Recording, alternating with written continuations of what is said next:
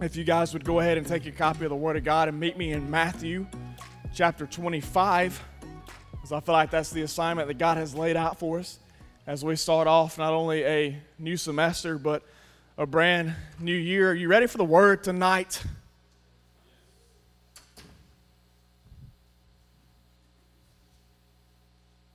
Are you ready for the Word tonight? Good. 7 more people are. I really hope that you are, because I'm ready to give you the Word tonight.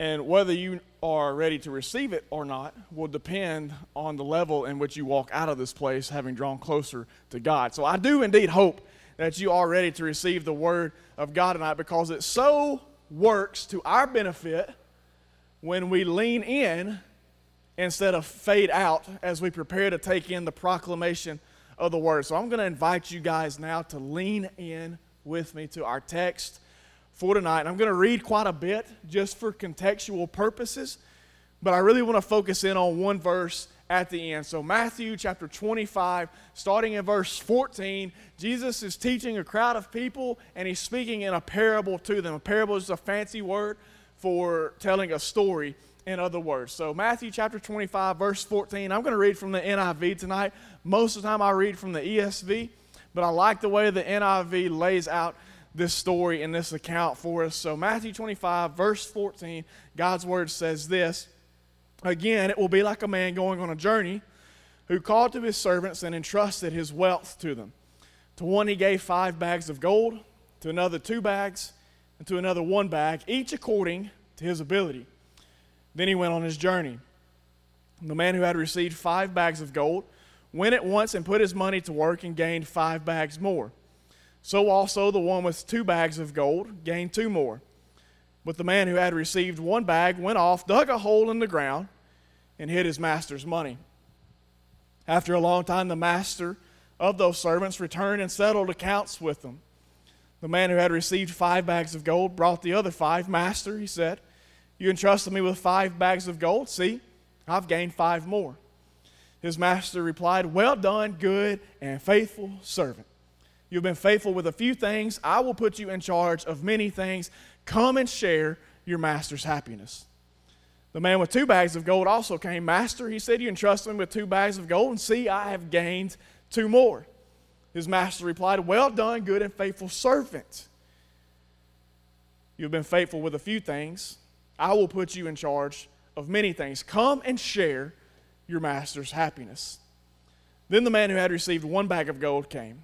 'Master,' he said, 'I knew that you were a hard man, harvesting where you have not sown and gathering where you have not scattered seed. So I was afraid and went out and hid your gold in the ground. See, here's what belongs to you.' His master replied, 'You wicked, lazy servant. So you knew that I harvest where I have not sown and gather where I have not scattered seed. Well, then you should have put my money on deposit with the bankers, so that when I returned, I would have received it back with interest. So take the bag of gold from him and give it to the one who has 10 bags. And this is where I want us to focus tonight. Verse 29, "For whoever has will be given more, and they will have an abundance." As we sit here gathered together, fresh on the start of a new year, I want to speak to you tonight from the subject of I want more. Everybody say more.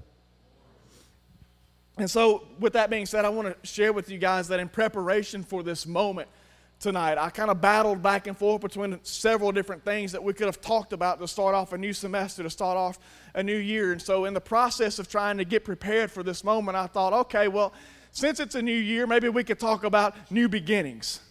That would be good. If not, maybe since it's a new year, we could talk about new opportunities. New year, new opportunities. I thought that might be good. But then I thought, maybe we could play off of something else. How many of y'all set New Year's resolutions? Anybody? Wow.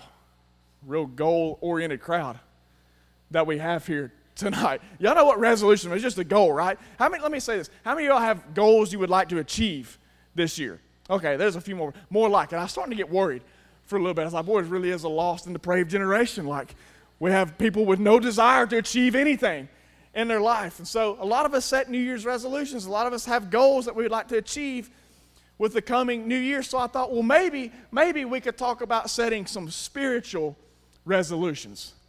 Maybe that would be a good topic for us to start off with this year. But it was during this thought process that my wife posted something on her Instagram story. I want y'all to check out this picture real quick. She kind of has a habit on Sunday mornings after our Sunday school lesson to post on her Instagram story just little snippets of the lesson, things that she liked or things that God spoke to her during the lesson that Sunday. And so this one she posted a couple of weeks ago. And I was taking a look at it, and I know there's a lot of stuff on there. And I was reading through the things that she had put on there, but then something in particular, 3 words in particular, grabbed my eyes and my heart as I was looking at this post. And they're in white at the bottom right hand of the corner. You probably already figured it out by now. It's those 3 words, I want more. And that just struck me that she put that on there. And so I began to talk to her about it a little bit, and she began to share with me that was her sole desire for this year. I was like, babe, why do you put that on there? I want more. She said, well, that's just my desire for this year. I have a big, long list of resolutions. I have a big, long list of goals. I just want more of Jesus this year. When she said that, man, God began to move something inside of me. He began to stir within my heart, and he eventually led me to a point where I realized I need to be pursuing this same passion with her. I need to be pursuing this I want more of Jesus as well. And can I just take a moment to talk about something completely unrelated to the rest of the message? And I want to speak to the men in the room for a minute. Guys, find you a dadgum woman that pushes you towards Jesus like my wife does. I know you're supposed to be the spiritual leader of the household, and we talk about how you're supposed to be the man of the house, and you should be pushing your wife and all that stuff. But let me tell you something. It's hard to lead if you don't have a strong, godly woman pushing you in the back sometime. So thank you, my sweet wife, for honoring God, for following him with a fierce passion. I'm just telling you guys, you want a great marriage, find you a woman of God.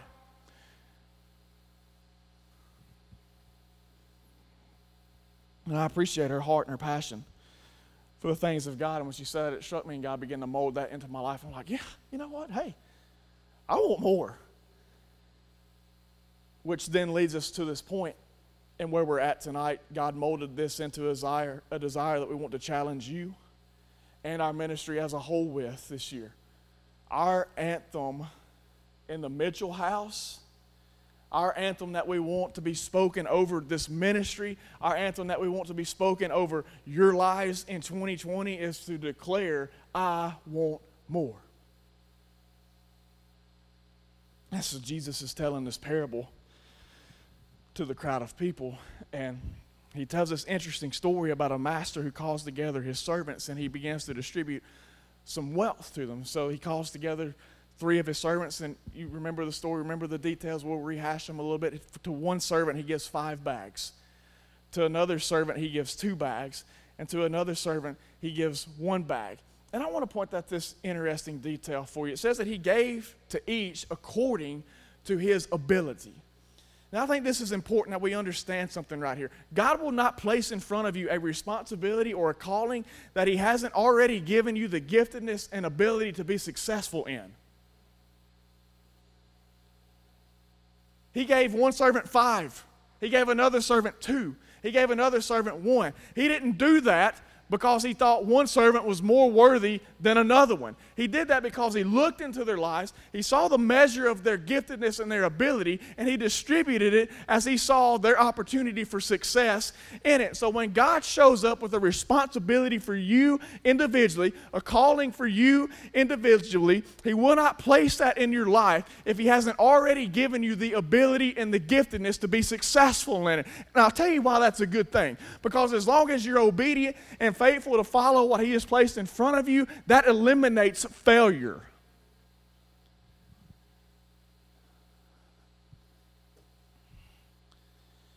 And so the master distributes this bags of gold, and he takes a trip. He's a hard-working man. He's earned some PTO.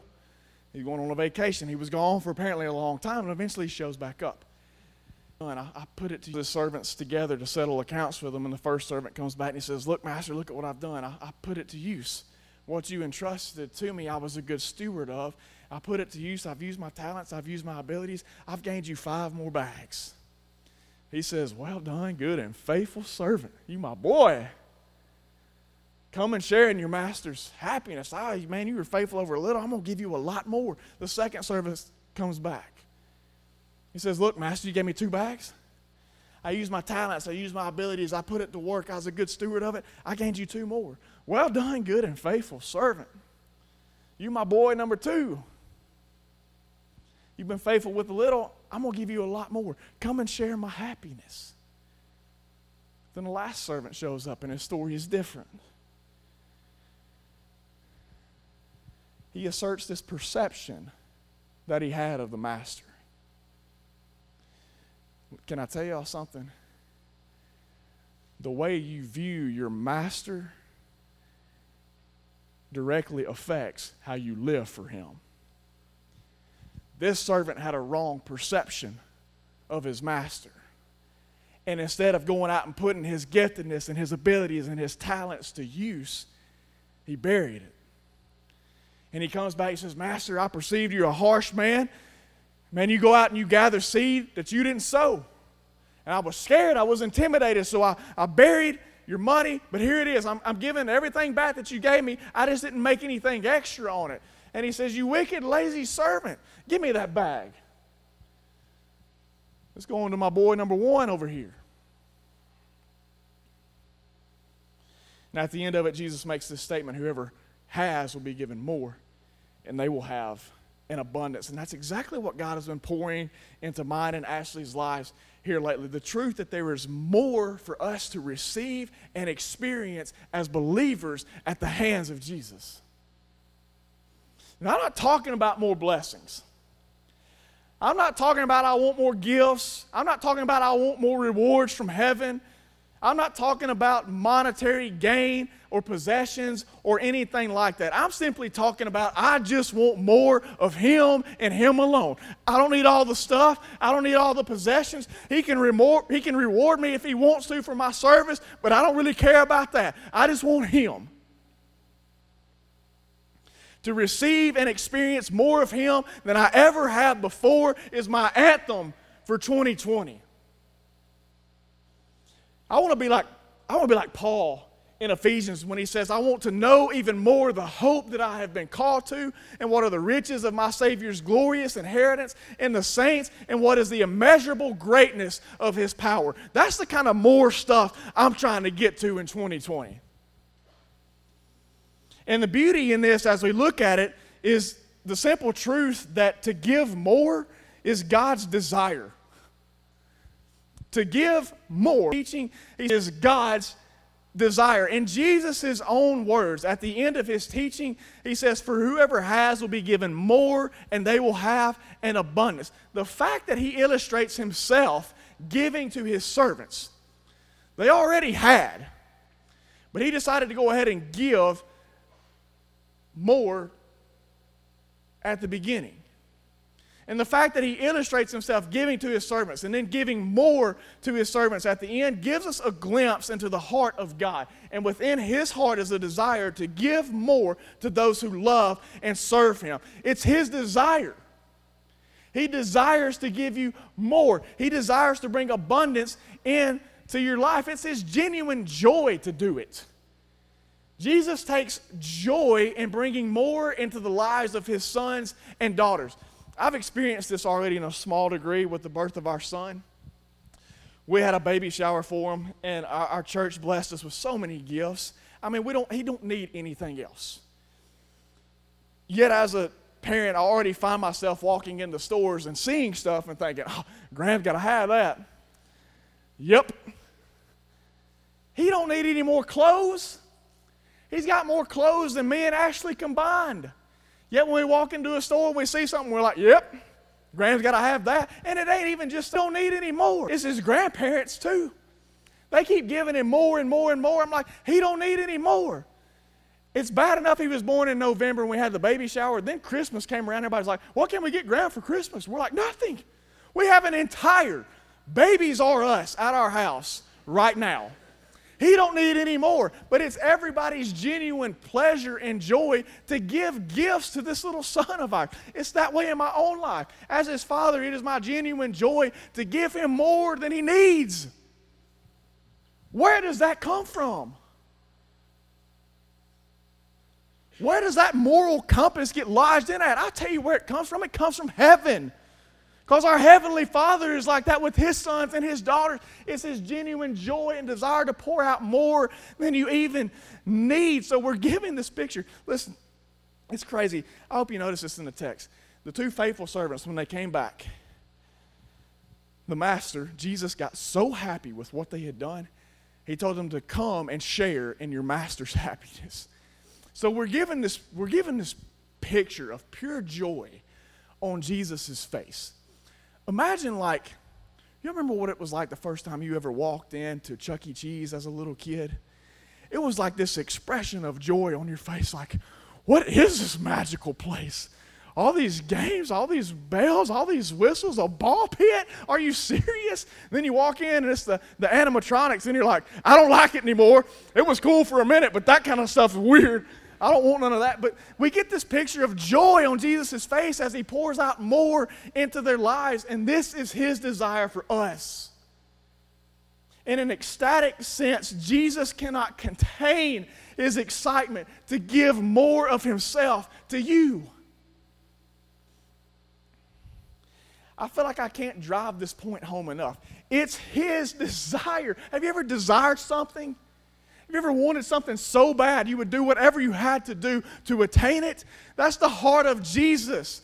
That's the heart of our Savior. As He looks down, it's His desire that you experience more of His love, more of His grace, more of His power, more of His presence, more of His glory, more of His goodness, more of His strength, more of His healing, as if He hasn't already given enough. I want to give you more. And my mind can't fathom it. I can't understand how a God can be so full of goodness and graciousness and kindness that given His life, everything that He had, sacrificed the throne of heaven to come down here temporarily to cover a multitude of our sins, would go back up there, look back down and say, I still got some more stuff I want to give you. It's overwhelming.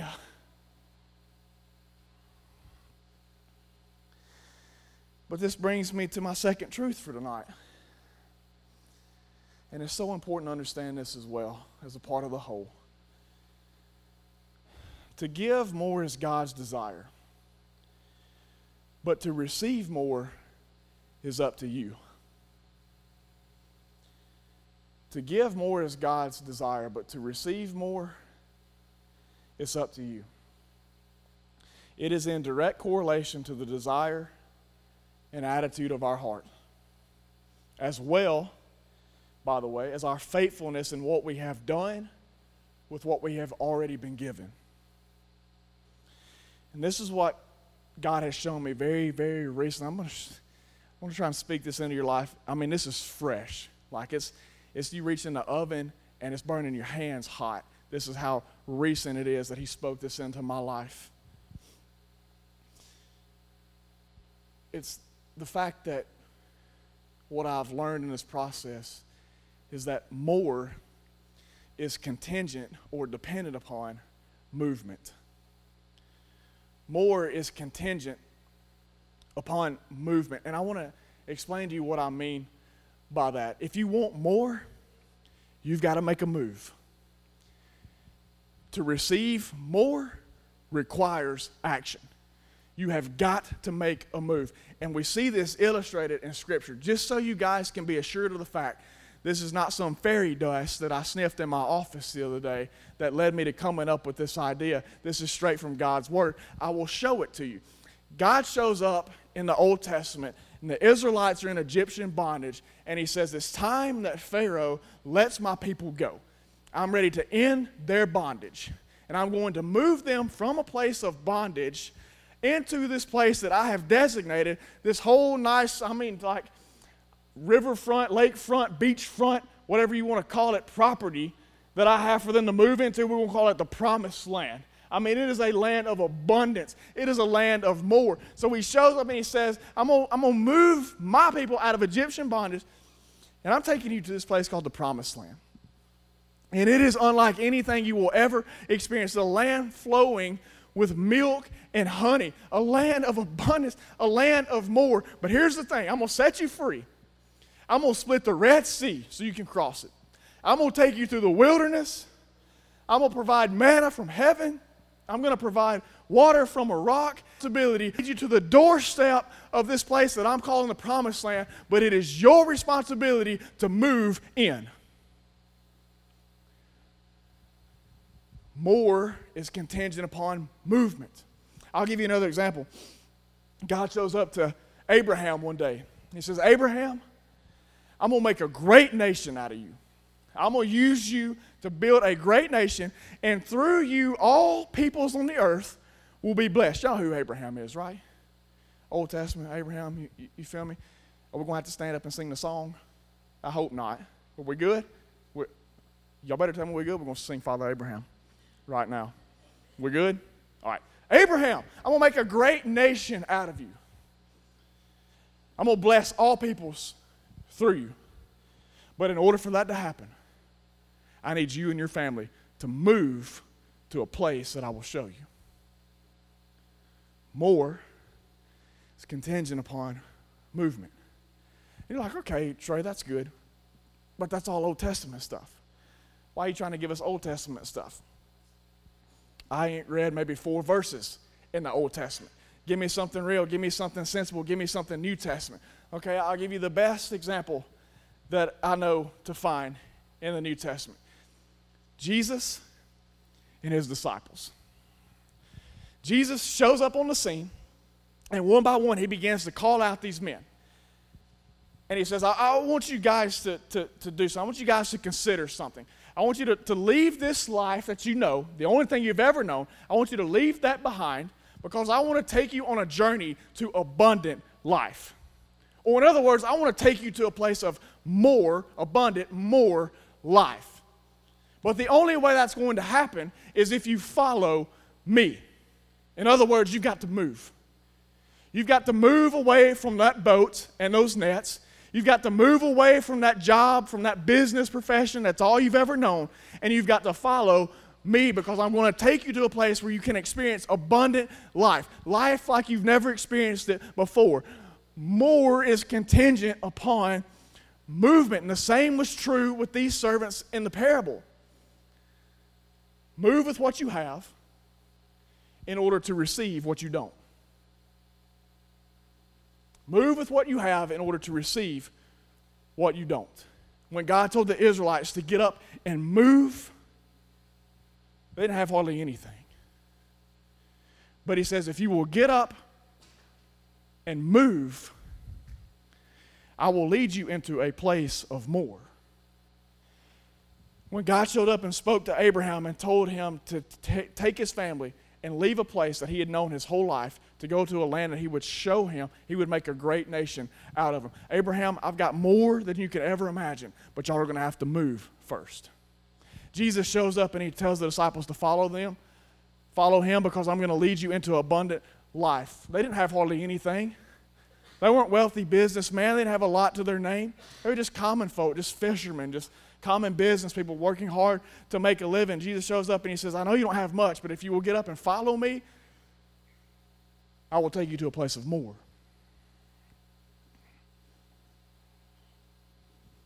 But I also want to add this to my point as well. More is contingent upon movement. But I also want to say this, that movement is driven by motivation. And I would even make this argument. Without motivation, there is no movement. Now, what kind of motivation am I talking about? I'm talking about a motivation to bring glory to Jesus. That's where our motivation has to be in our movement. Because listen, Jesus has no intention of pouring out more on those with no desire to make him known more.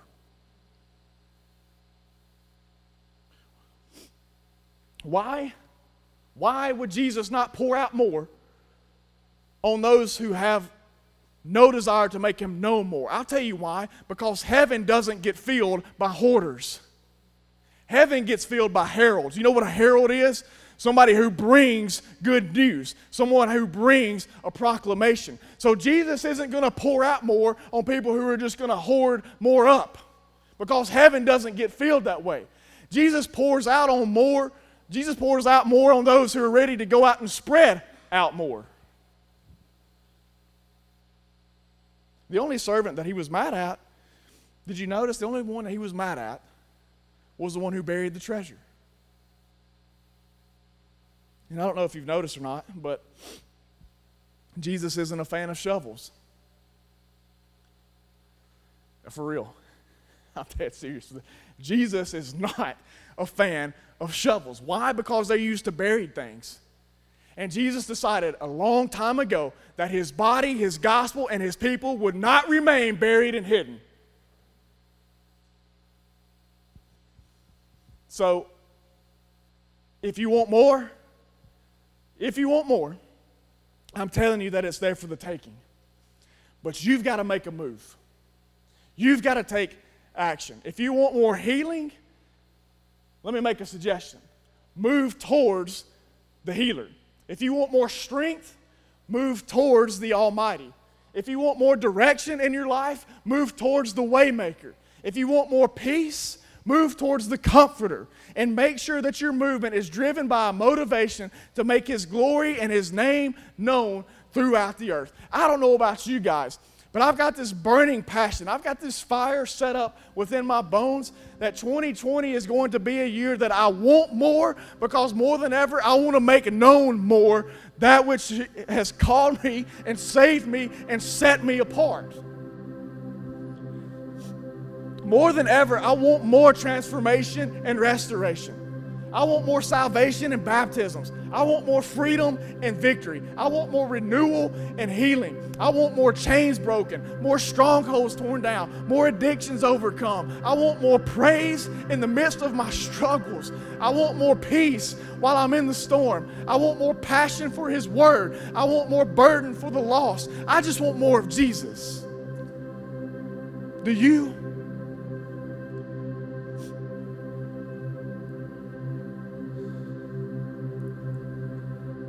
I want you to consider something as we finish up tonight. Remember when the two servants came back that had put their talents and their abilities to use, and they had gained a profit?